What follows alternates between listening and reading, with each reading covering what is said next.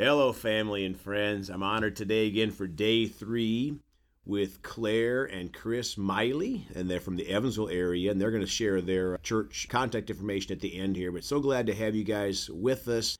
Father, we just thank you for your presence here. Speak through us today, Father. Everything of you and nothing of us, and we choose to be a bright light in this dark world. In Jesus' name, amen. Amen. Well, Claire, we were talking offline, you and Chris and I, about how you knew the answer, but we all still have to choose, right? So maybe we can start out with that, to where just because you know something doesn't mean you're going to make a decision to do it. So maybe we can start out with that. So I knew, like I said in the past, I prayed for 6 months, prior to me leaving him. So I knew what the answer was. So while I was on the couch praying, he would be in the bathroom talking to himself or to the devil, because he didn't grow up in that. So he didn't know, the answer fully. He had a glimpse of the answer, but he didn't fully know the answer, whereas I did. But it's a decision I had to make, a very tough decision I had to make, to give my life to the Lord and to follow that. It's an everyday decision. Every day you get up and you choose who you're going to serve. You're either serving light or you're serving dark. It's one or the other. Yep. In every decision of every day that you make. You want to put anything in? About incarceration. Because I've been incarcerated.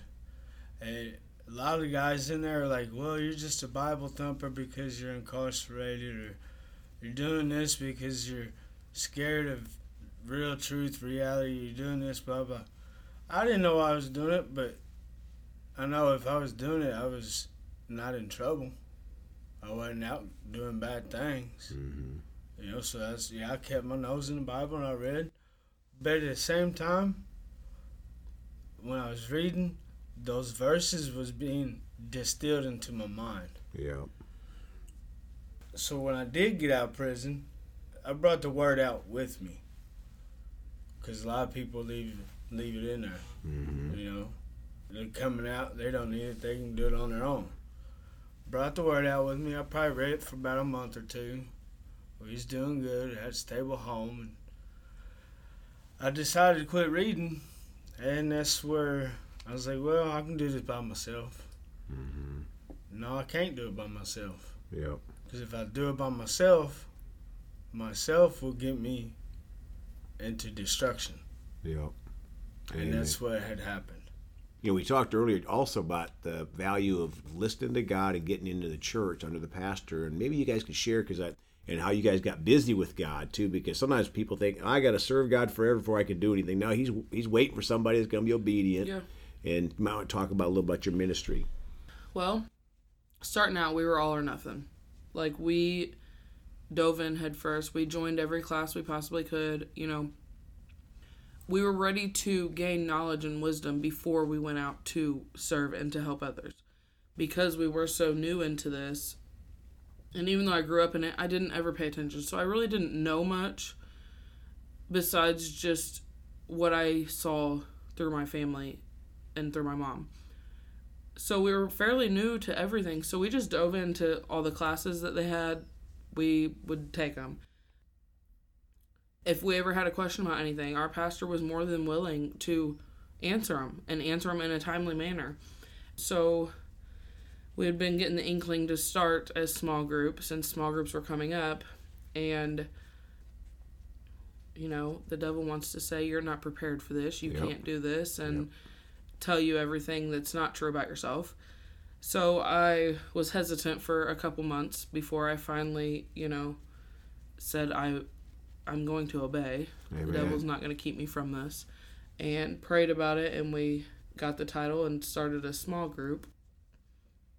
So we started a small group on praise and worship because praise and worship means a lot to us. Amen. Music has saved us several times, even when we were in the dark. There was music that saved us.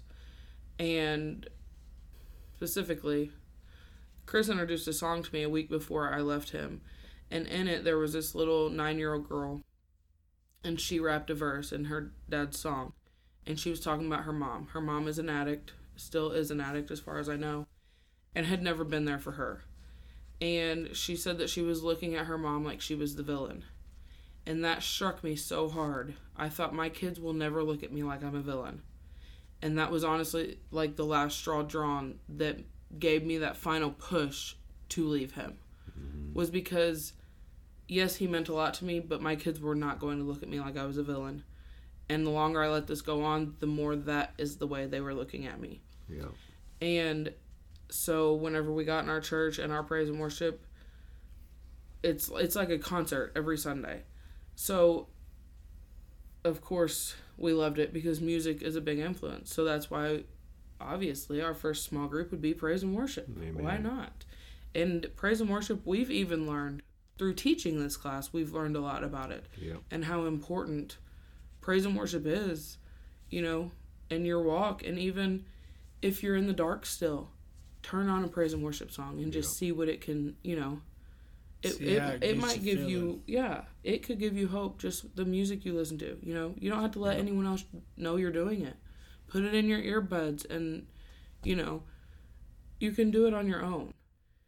Well, praise and worship, what I found too, it really allows you to test yourself and where you are. Oh, yeah. Because if you can't raise your hands, then maybe your heart's not quite where it needs to be yet. If you can't hit your knees when God says hit your knees, maybe you're not really where you need to be yet, because it just shows a condition of your heart. And the other day at church, I mentioned to our people that I watched my 90-year-old friend, Reverend Wayne Miller, go to be with Jesus.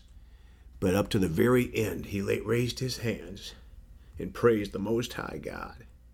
And he couldn't hardly hold his arms up even, right? But I think if somebody that's 90 with no strength can do that, how about us that are younger? And to worship the one that died on that cross at Calvary for us. And so, it really goes off in my spirit too, like praise and worship. For those of you out there today, maybe you're having a hard time. I just encourage you to hit your knees and praise the Lord. Yeah. Because he's on your side. Because you still woke up. He's not mad at you. Nope. He's not mad at you. No, you haven't disappointed him. He's not going to scorn you when you come back to him. He's waiting for you. Yeah. He not only knows love, he is love.